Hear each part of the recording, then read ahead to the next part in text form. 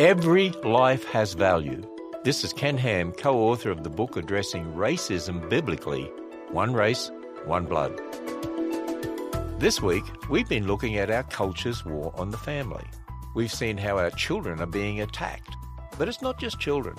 Last year in Canada, a paraplegic, who is also a military veteran and Paralympian, requested a wheelchair ramp from the government. And what she got instead was a letter offering her medical assistance in dying. This is shocking, but we now live in a culture of death that doesn't view the unborn, elderly, differently abled, or terminally ill as having any value.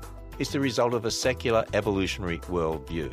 The Bible has a very different view. Every single person is made in God's image with inherent worth and dignity. Learn more about a biblical view of the value of human life when you visit AnswersRadio.com.